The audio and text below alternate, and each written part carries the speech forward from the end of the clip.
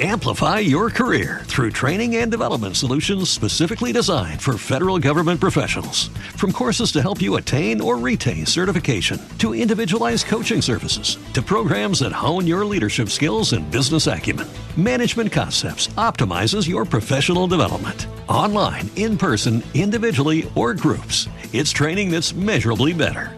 Learn more at managementconcepts.com. That's managementconcepts.com. Hello, everybody. This is Marshall Poe. I'm the editor of the New Books Network, and I'd like to tell you that we have a new and improved website. It has 2 new features that we think you'll love. One of them is a vastly improved search engine, so that when you type in keywords, you'll get a bunch of episodes really quick. The other is the ability to create a listener account. And in that listener account, you can save episodes for later listening. So you can create a kind of listening list. We think these features are neat, and we think you'll enjoy them. Please visit the site today. Welcome to the New Books Network. Hi everyone, and welcome to New Books Network. I'm Galina Limorenko, doctoral candidate in neuroscience with a focus on biochemistry and molecular biology of neurodegenerative diseases at the EPFL in Switzerland, and I will be your host today. Today we'll be talking to Gerd Gigerenzer about the new book, How to Stay Smart in a Smart World, Why Human Intelligence Still Beats Algorithms. How to stay in charge in a world populated by algorithms that beat us in chess, find us romantic partners, and tell us to turn right in 500 yards. Well, Gerd, welcome to the show. Galina, good to be with you.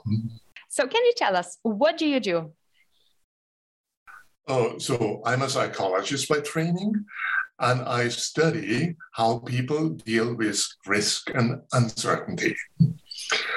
And I also train professionals like doctors and lawyers and judges and managers to understand better uncertainties and also how to deal with this in a more rational way.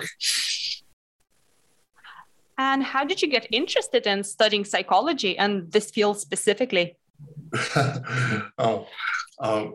Psychology always interested me, and decision-making, I think it's something that everyone does anyhow, but not always with much thinking. And in an earlier career, I was a musician, and I played jazz and Dixieland and other things. And at some point, I had to make a decision whether to stay on the stage or to dare to try an academic career. And so I observed myself how I was doing this decision. And for me, staying on the stage and continuing music, that was the less risky decision, because I knew for many years, and also I earned much more money at this time of point, and daring to do an academic career was the risky option. So I took the risky option, and it worked. And along your career journey, did you have mentors that were really supportive of you? Oh, yes. People, and also, friends, and also good books. So reading is always something that I enjoy, to exchange ideas and to learn.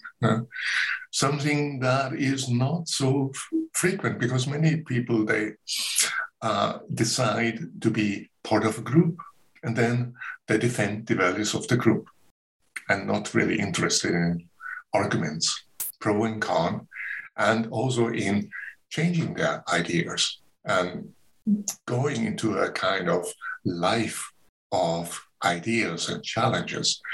And that's what I think makes us human. And from your experience, what would you say to our student listeners and early career researchers?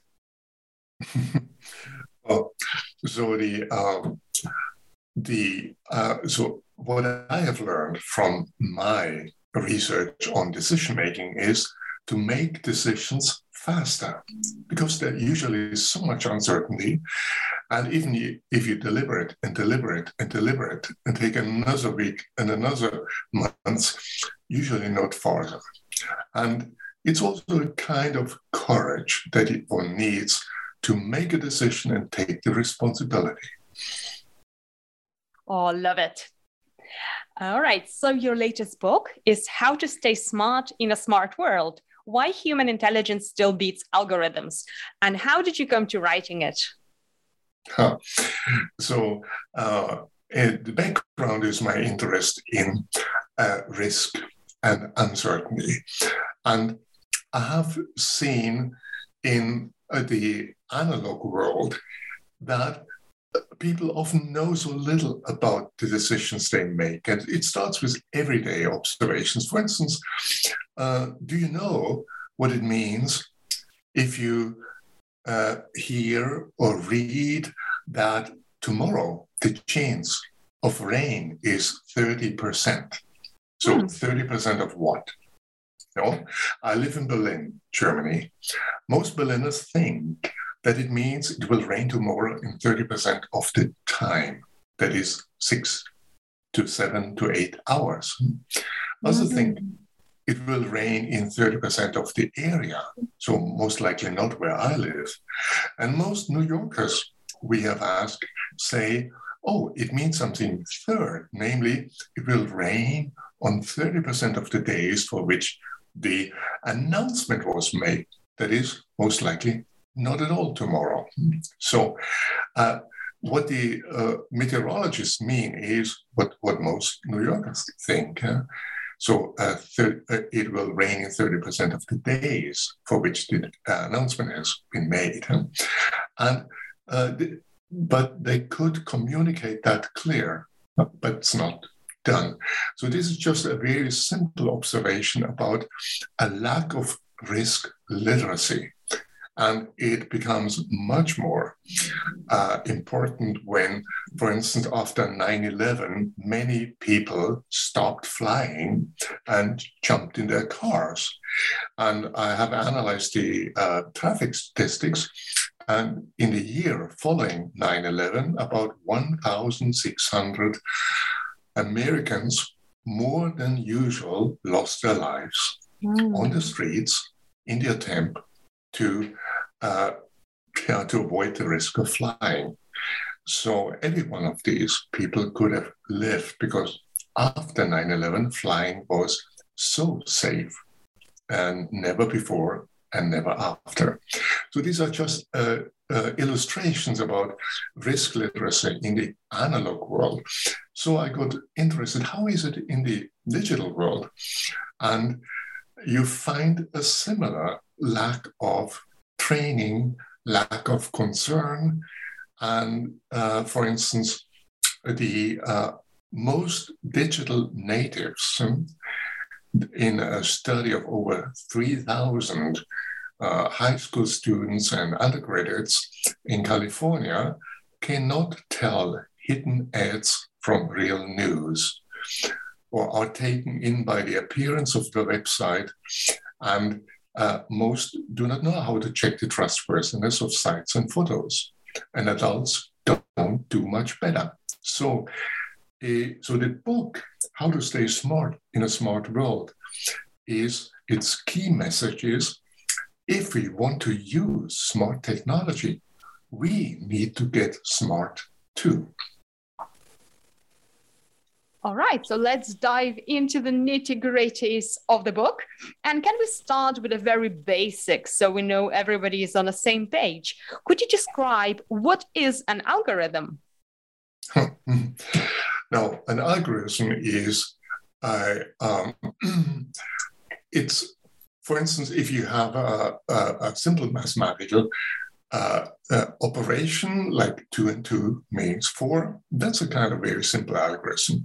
There are more complicated algorithms. There are basically 2 kinds. One is that you program into a computer an algorithm, and that could be what's a statistical algorithm that just adds up a number of indicators, or it could be a deep neural network that learns by itself with reinforcement or without reinforcement.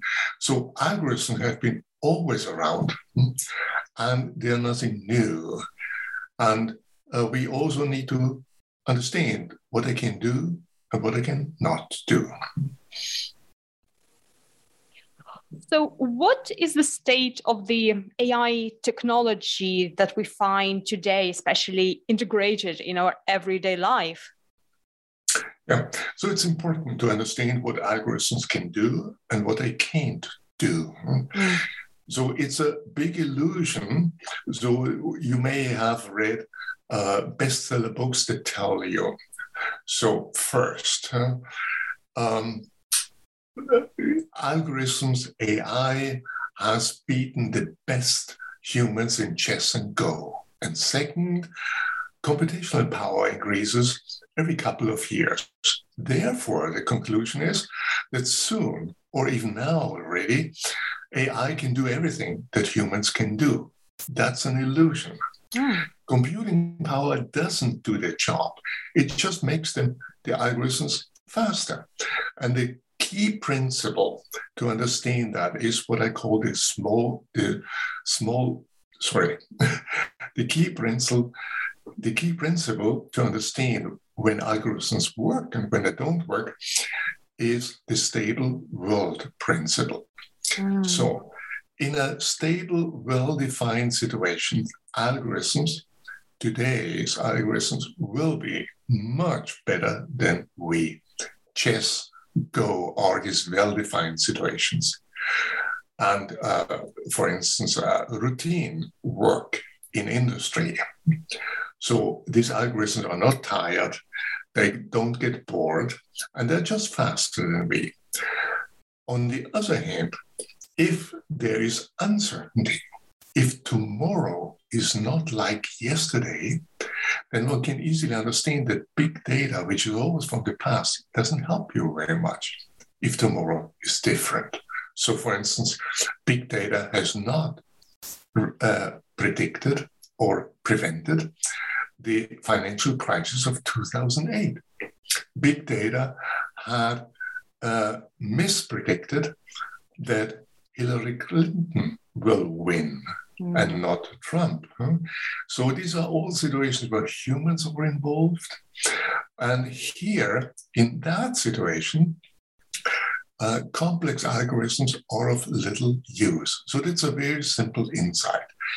And so that helps you to get an idea when you can trust algorithms and when you should rather look twice. And because much of algorithms are commercial and people want to sell you something. An illustration is IBM's supercomputer Watson. Watson did an amazing job in the game Jeopardy. And Jeopardy is a well-defined game. And the rules of Jeopardy had even to be slightly changed so that Watson can do it. When he has done that, Gina Rometty, the CEO of IBM, wanted to have Watson do the moonshot, as she called it, and do cancer therapy recommendations. Now, the game Jeopardy is a fairly stable world, but not cancer and cancer therapy. And if hospitals would have understood that, they would have spared themselves from investing millions into IBM's Watson oncology, only to find out that it can't do what the PR department of IBM advertised. For instance, NH Anderson, one of the most respected cancer clinics in the US, wasted $62 million to IBM until they found out that Watson is not the doctor or the miracle doctor that was promised. And at the end, IBM said, oh, Watson is only at the level of a first-year medical student. So it was probably the best paid first-year medical student ever. And Etzioni, the head of the Allen Institute, called Watson, IBM's Watson, the Donald Trump of the AI industry. So that's an example. The same system can do amazingly things if you have a well-defined, stable world, but not in a world of uncertainty. And the sources of uncertainty are humans or viruses and others.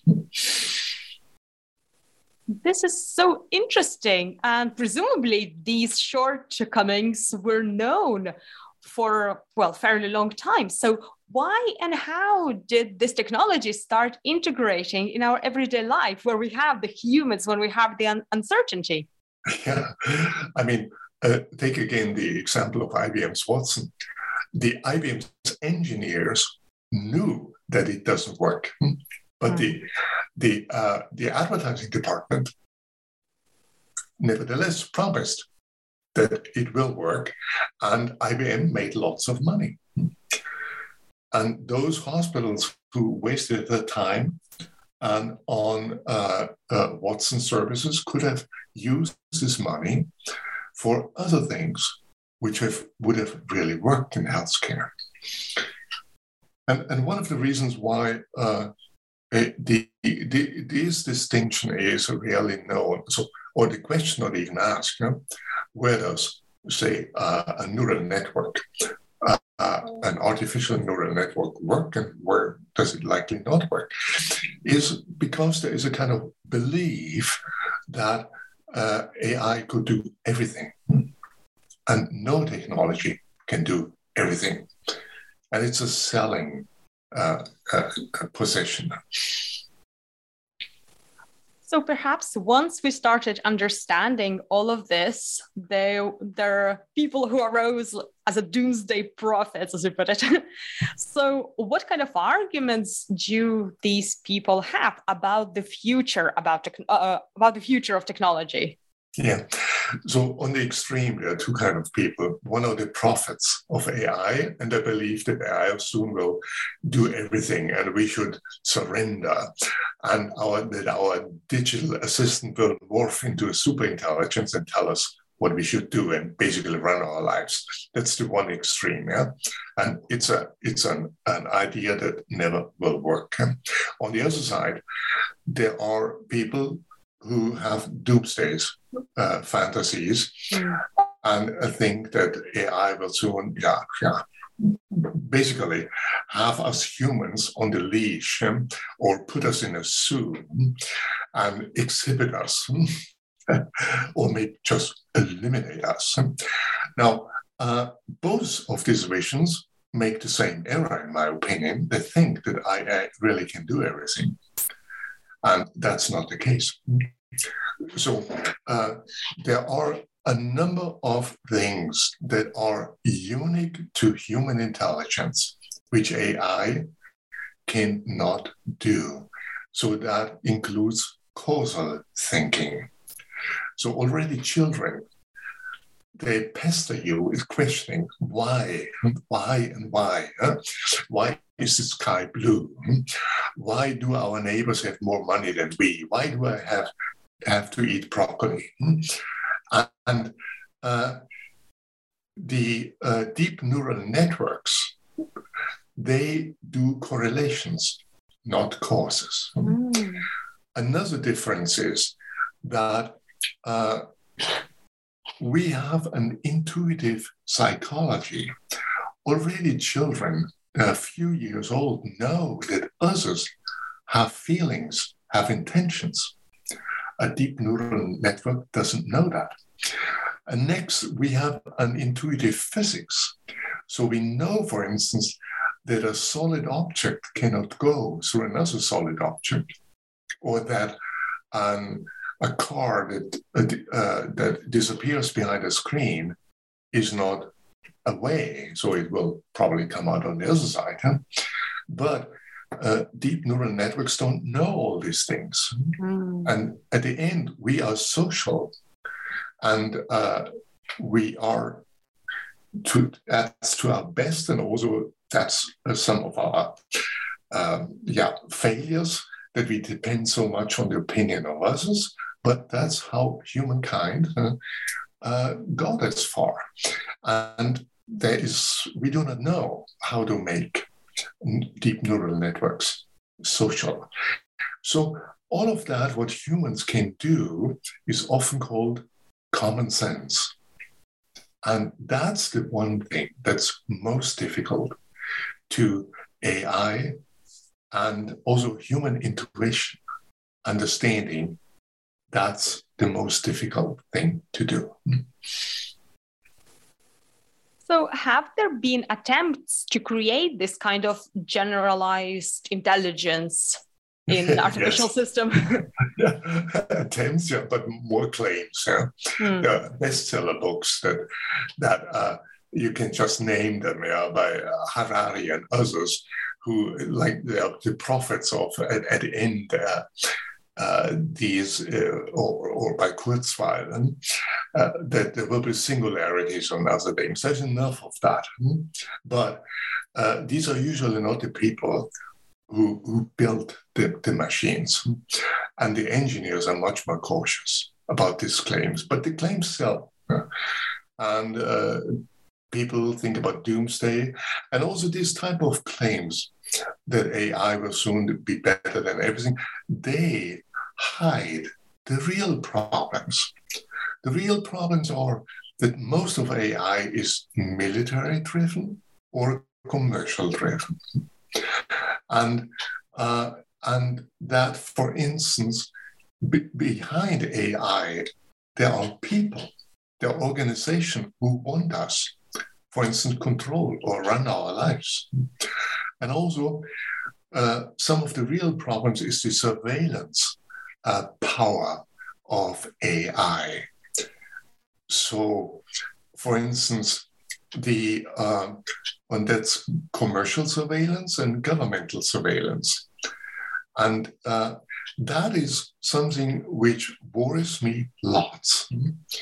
So, for instance, I live in Berlin, where everyone still remembers the state surveillance by the Stasi in the former Eastern Germany, or earlier by the Gestapo in the Third Reich. Just imagine that they would have had this technology. And also, what's interesting is that the technology, this is also a general principle in the book, How to Stay Smart. The technology is not just an assistant technology. It changes our values. And it also changes what we think about privacy, about data protection.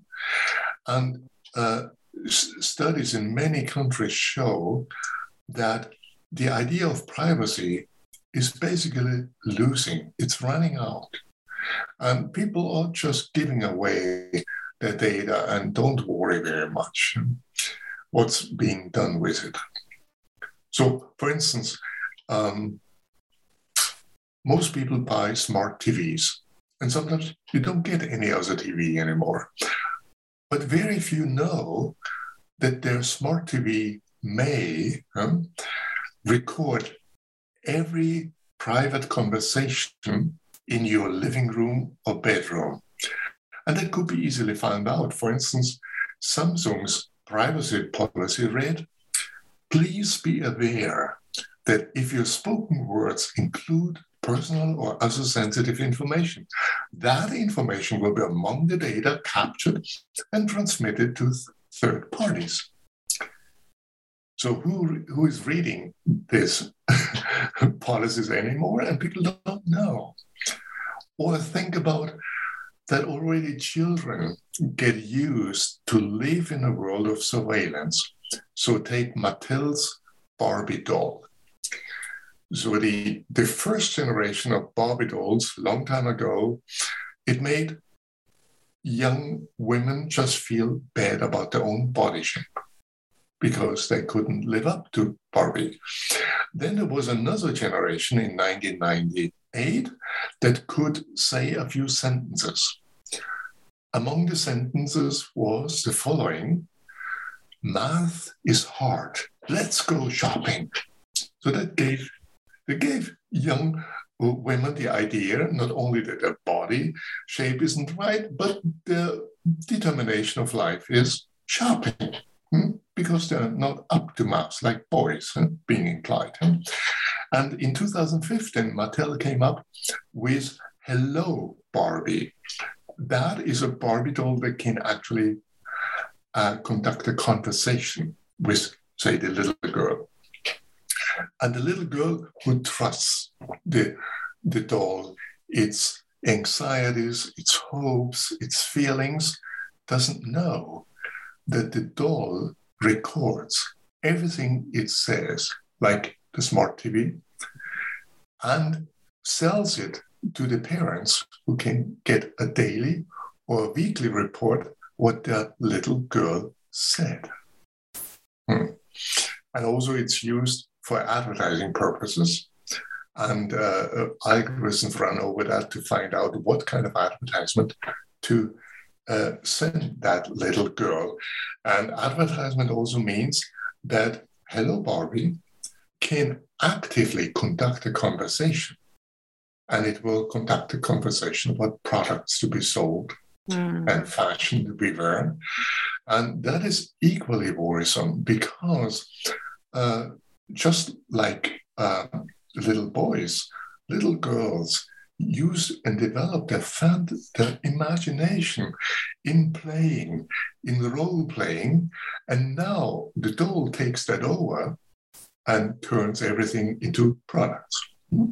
Talk about products. So now imagine the little girl at some point finds out that its beloved doll has spied on her and also the parents. Now, it might lose trust in the world. But something more fundamental could happen. That's what I call adapt to AI. So the little girl may not lose trust, but think that's natural, being surveilled and spied on 24/7.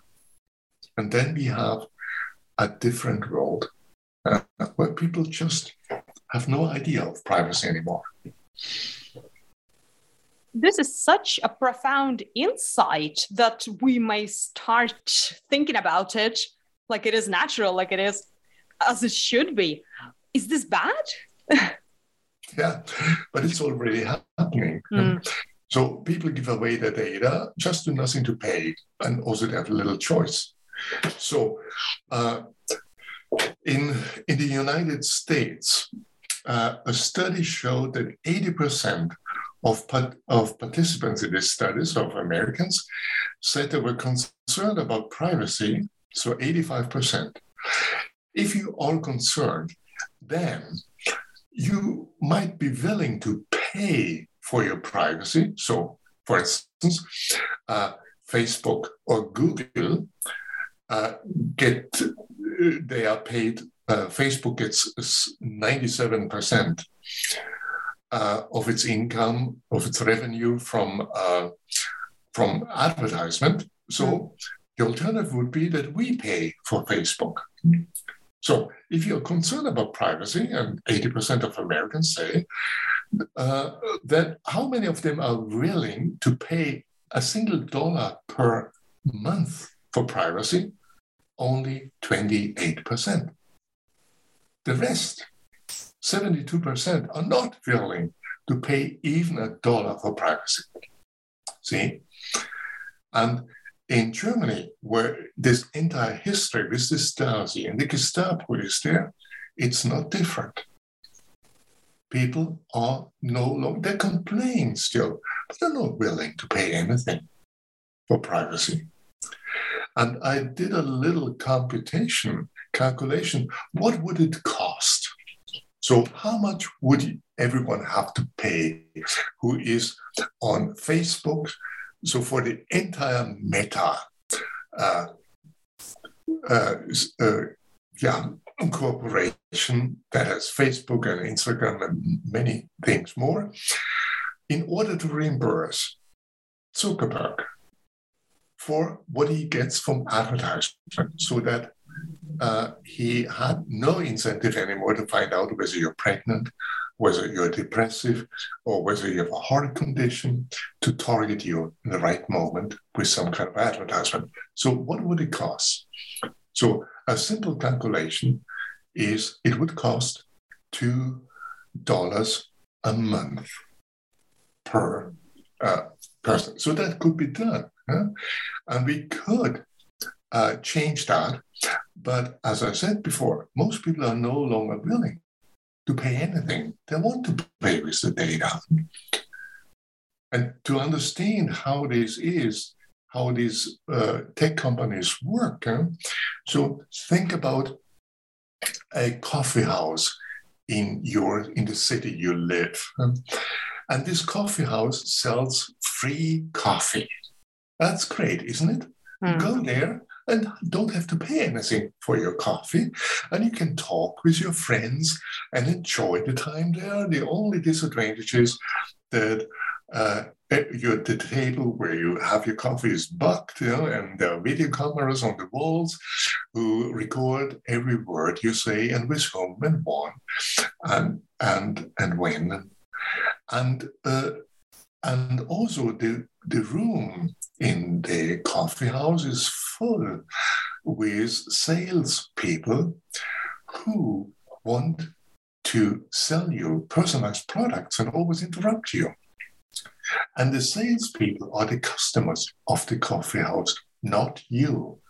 You are the product to be sold to the salespeople, your attention and your time. And that's an analogy to understand how Google, how Facebook and others function.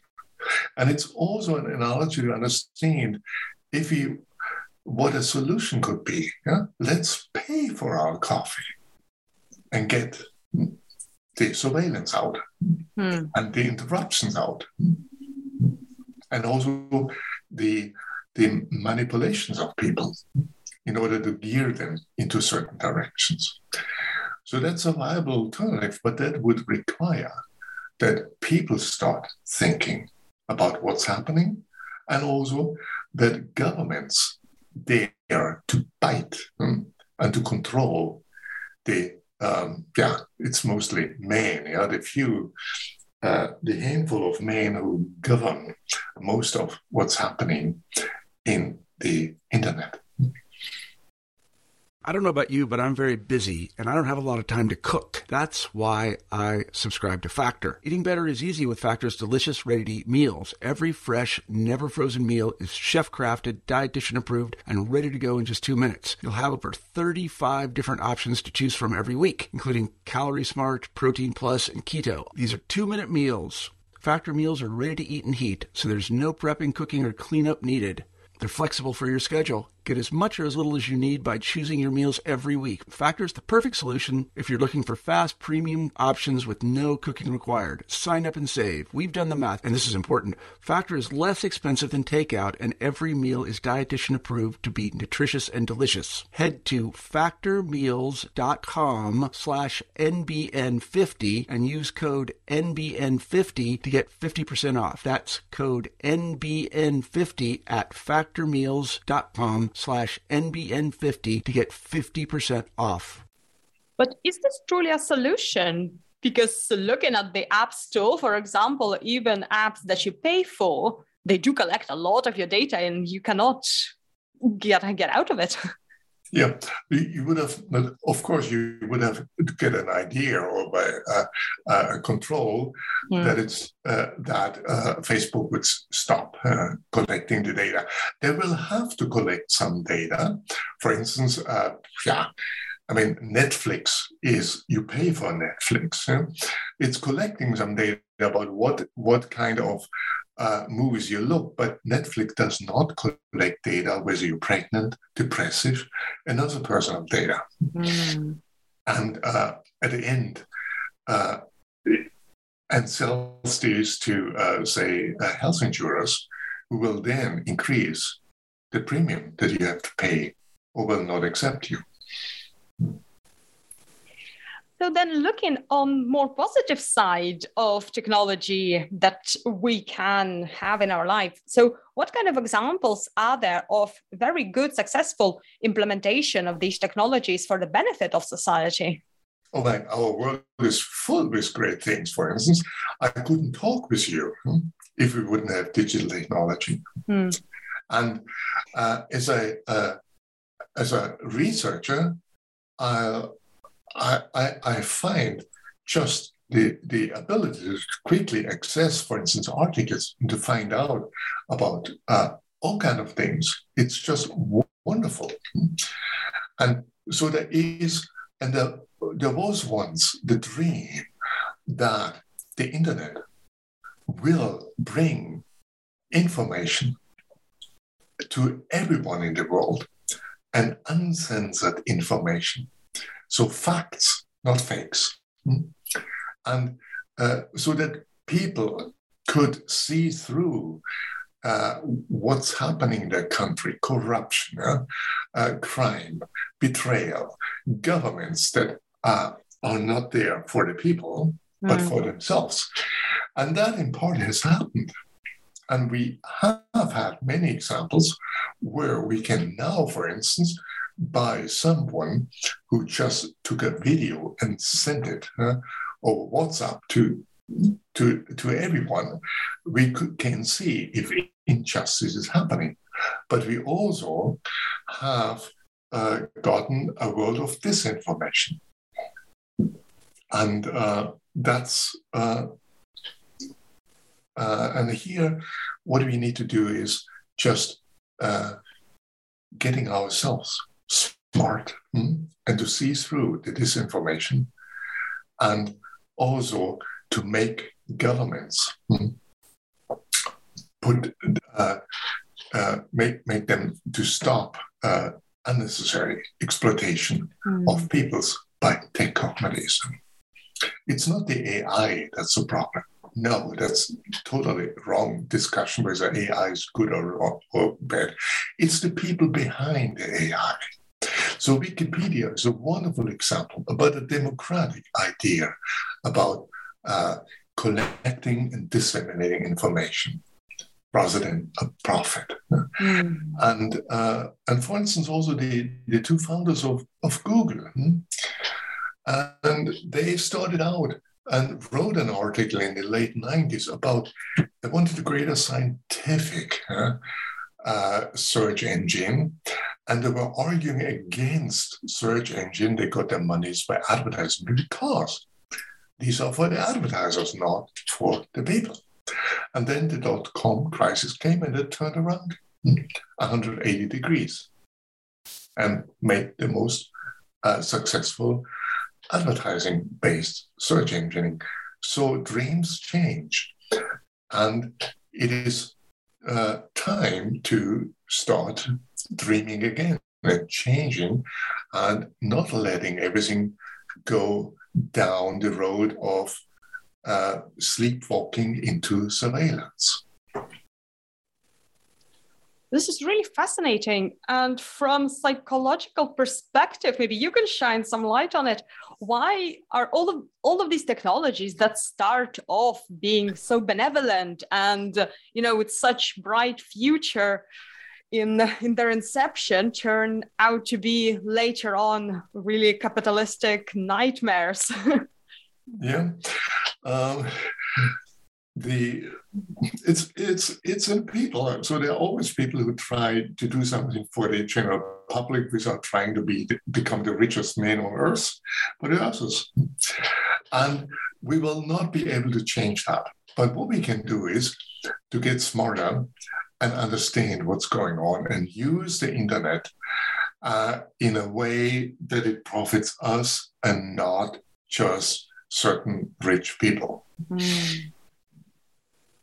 So what would you like to see in the future? How should we monitor or approach this area on a personal level, but also on governmental level? Yeah. So the personal level, that can start by we could train people to understand how to tell a fake from a fact, and how to find out what's behind a website. And there are a number of, I call this heuristics, so simple rules of thumb that can help you. For instance, here are two. If you do a Google search or a search on another engine, and you want to find out, and you see a website, say, about minimum wage, and you find out whether that's really a more scientific-oriented one, or maybe a PR industry, a PR institution is behind it that gets money from an interested party to tell you. So how do you find out?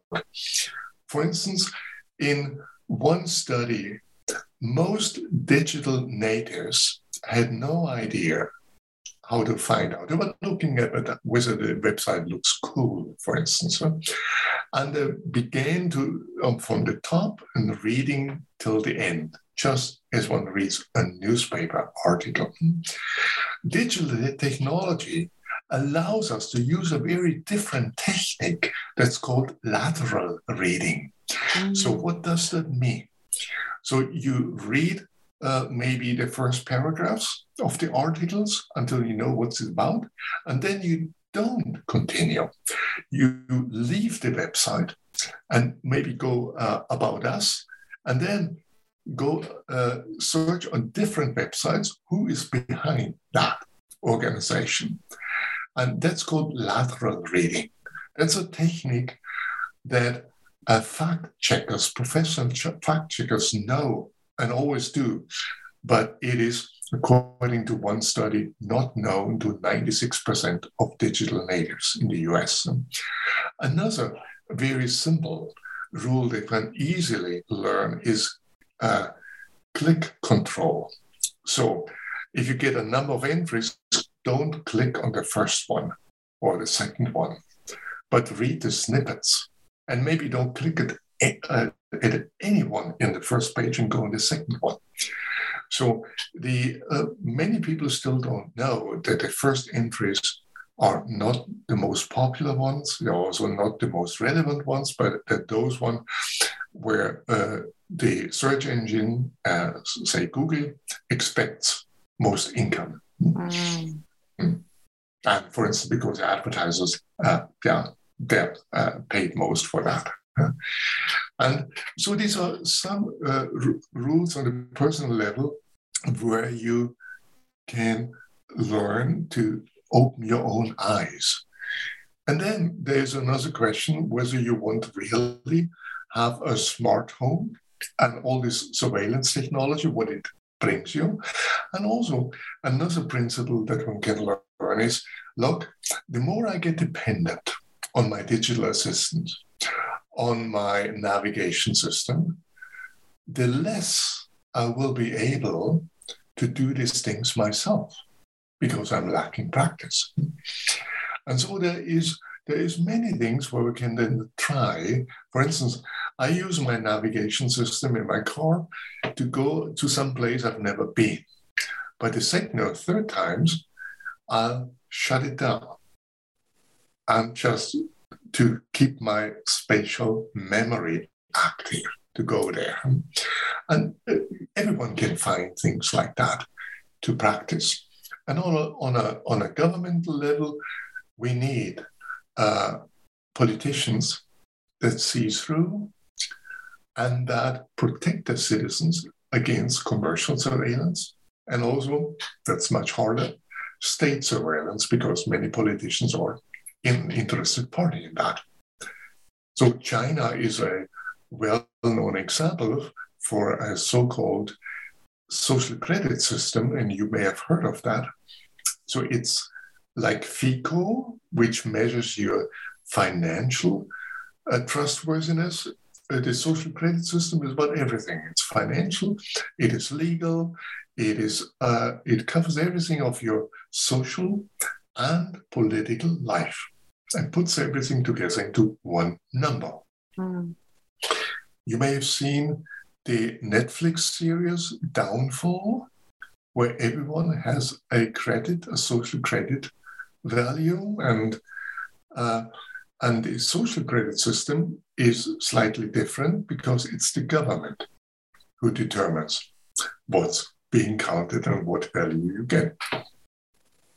In the Western world, we have data brokers like Axioms, who similarly collect all the data that you can get about you, and one would just need to put them together into a single value, and then we would have the same system as in China. In China, it's in an experimental state. 44 cities are experimenting with social credit systems, and those with high value, for instance, they get preferential treatment in hospitals, and those with low values have to wait in the queue.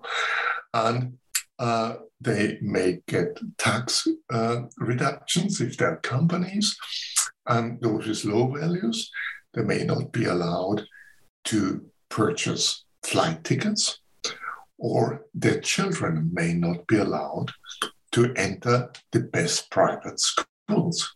And then you might think twice whether you not better accommodate and adapt. You see, and China does this openly, while in the West, it's mostly covered up. And people like Snowden has shown the extent to which the state and the tech companies are interrelated in the West, not only in China. So keep your eyes open. And then zooming out to the bigger picture. So from your perspective, what kind of conversations we need to have in our society and between different nations, for example, to ensure that we're on the right track in with these technologies? Yeah.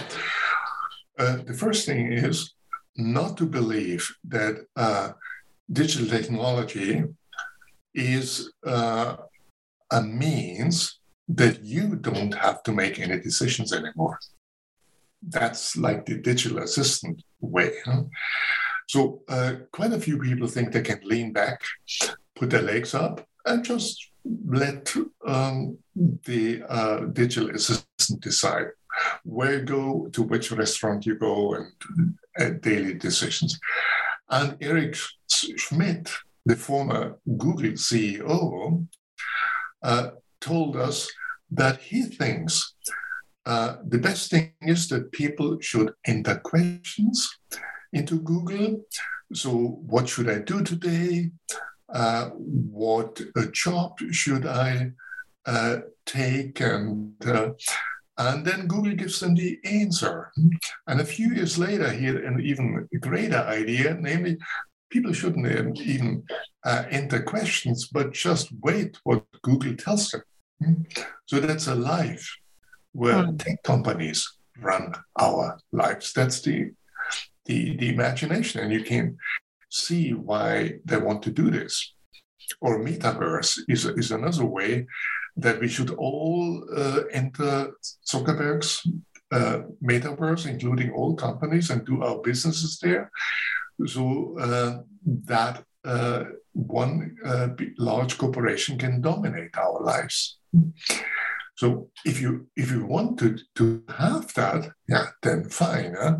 But if you want to make your decisions yourself and avoid being the only one left out, then we need to think about what we are doing and not just letting it run.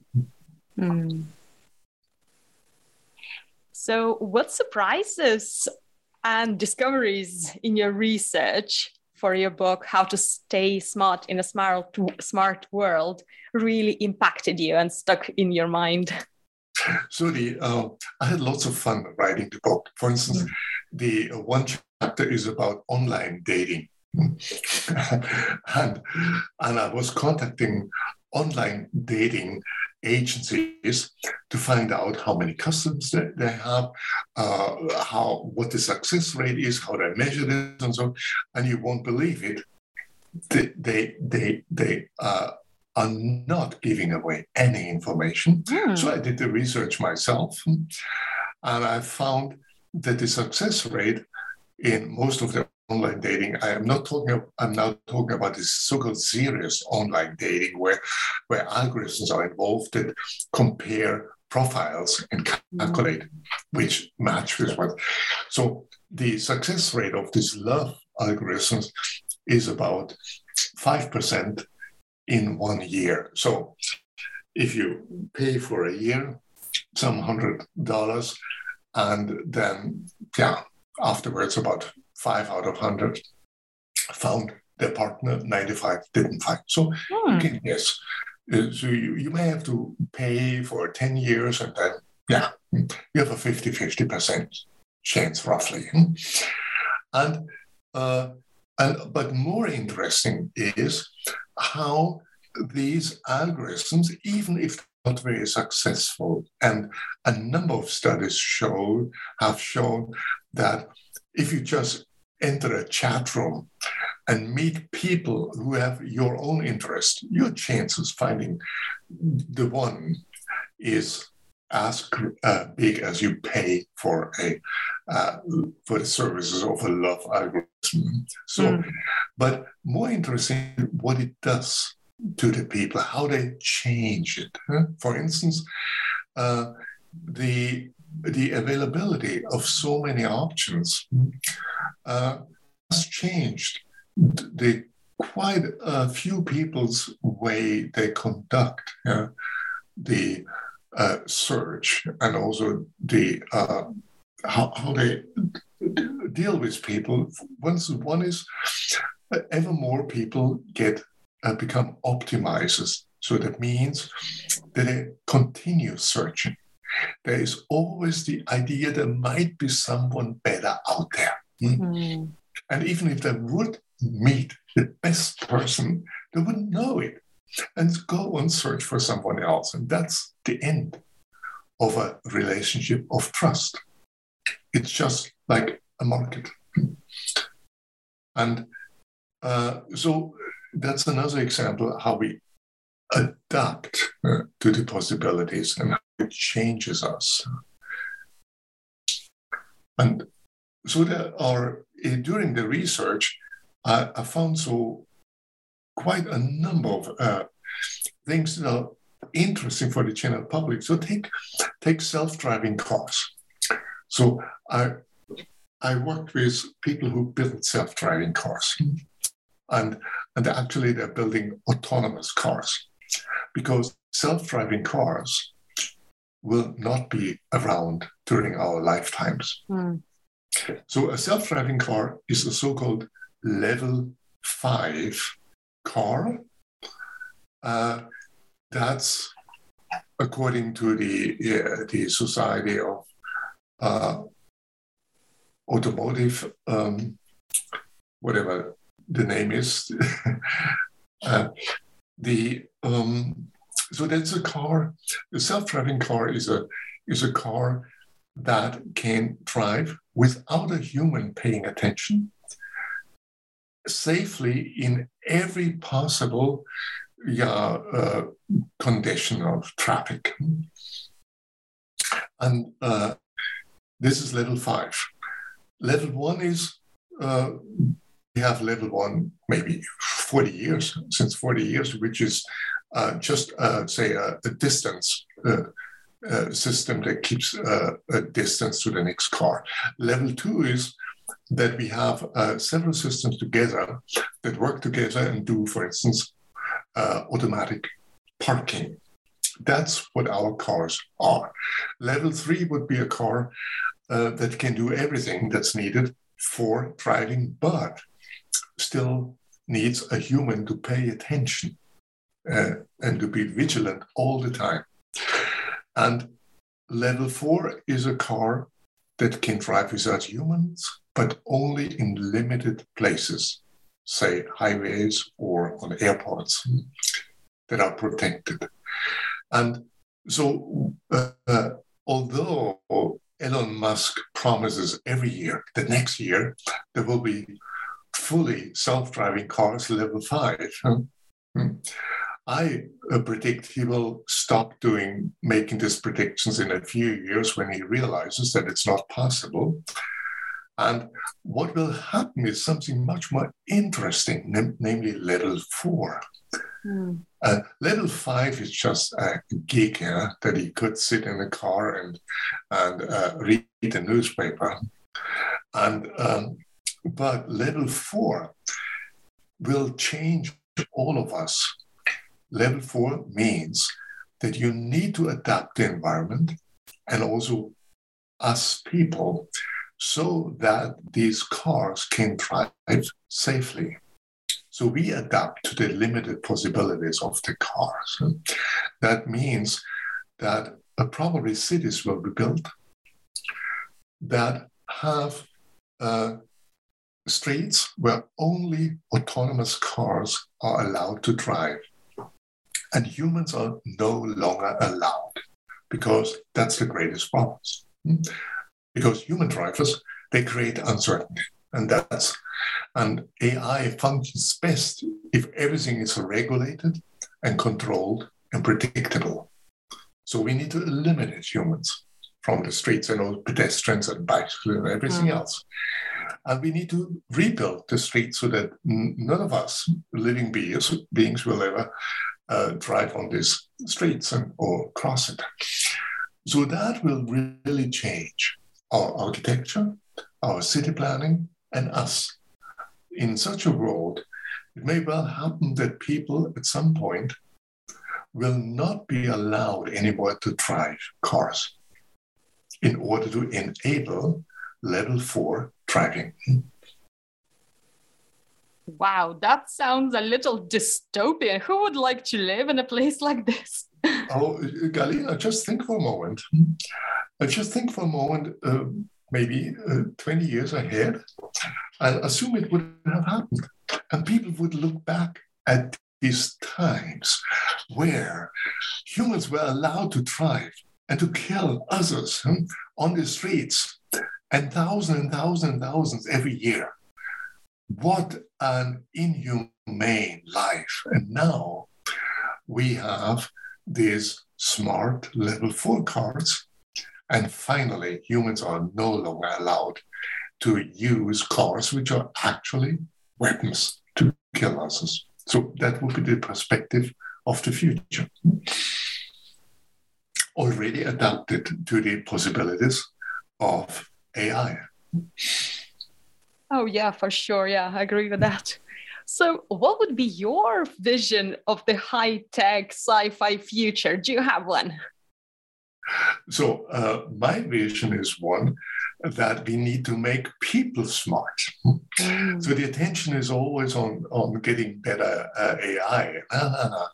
We need to have people who understand the AI, who prevent it of being exploited by companies behind the AI, and who are also willing to take the remote control of their lives in their own hands. So that's what I mean with digital risk literacy. So digital risk literacy means understanding the potentials and risks of digital technologies and the determination to stay in charge in a world populated by algorithms. That's my vision. Well, this has been really insightful and sobering discussion. So what are you up to now, and what will be your next project? I'm at the moment, I'm writing on a book on the intelligence of intuition. So intuition is the one thing that artificial intelligence doesn't know. Or we don't know how to program it into it. And I've been writing a book some time ago called Gut Feelings. And I'm basically doing an update of that, and also based on a number of papers I've written about that. So you may know that I think about intuition as an immensely, a unique human ability, and it's a kind of intelligence. While many people look down at it and confuse it with an arbitrary, the decisions of an arbitrary politicians, or with a sixth sense or God's voice or something that only women have. We men also have intuition. And it's basically a form of intelligence that is based on years of experience where we feel something, but we can't say why. So that's one project I'm working on. And it has much to do with the AI problem, because if we could make a machine have an intuition, then it wouldn't do these strange errors it's done. So to give you one example, we have intuitions about language. We understand language, and the best natural language systems that we have today, like GPT-3 or BERT before, they can create language that reads great. But at the moment you ask a question that's not a routine question, about something where you need to understand that the question makes no sense, then you can see that even this high-powered system don't understand. Here's an example. And so the example is from Douglas Hofstadter, who is very famous for his cult book, Gödel, Escher, Bach. And he recently tested GPT-3, that's the state-of-the-art natural language system, and he asked the following question. When was Egypt transported the second time across the Golden Gate Bridge? So every human would say, what a stupid nonsense question. But the best language system, they find the answer, namely it was on November 16 of 2017. What they do is they can only associate. They find correlations, something that is close to Egypt or the Golden Gate Bridge, and then they find something. So they don't understand that the question makes no sense, and they also do not understand that the answer makes no sense. So if we can get intuition, common sense into such systems, then they would really work. And not just produce based on huge amounts of text something that sounds similar to what already existed. And that's the big challenge for AI. And it's not chess, it's intuition. Oh, wow. Looking forward to reading that book when it's out. And in the meantime, can you tell our listeners where to find your work and also your book? So you just Google my name, Gerhard Gigerenzer. And if you want to find the How to Stay Smart book, that's very easily. You put it in, How to Stay Smart in a Smart World. And also you find other books I've written. And there are a number of, this is a popular book that everyone can understand. And the popular books, they create more work to me than the scientific ones. Because you need to be right, but also clear, so that everyone understands and you can't hide behind words. And if intuition interests you, you can look up gut feelings. If risk, how to deal with risk in the world is of interest, you may look up my book, Risk Savvy. So Risk Savvy is about how to get smart, how to be able to understand what information about health is reliable, what is not, and many other useful things in the real world. And you'll find more. And if you want to know about my earlier career as a musician, then put in my name. and VW, Volkswagen, VW Golf. This was the first one, and that's from the long time ago, where I played in a band, and we did the first US TV ad for this car that is now known as the Rapid. And the TV ad was a hit, and so the car. So you directly contributed to the advertising industry. Yeah, but it was a good car. Brilliant. Well, thank you so much for joining me today. It was a pleasure. And don't forget, read and have courage. That's the most important thing.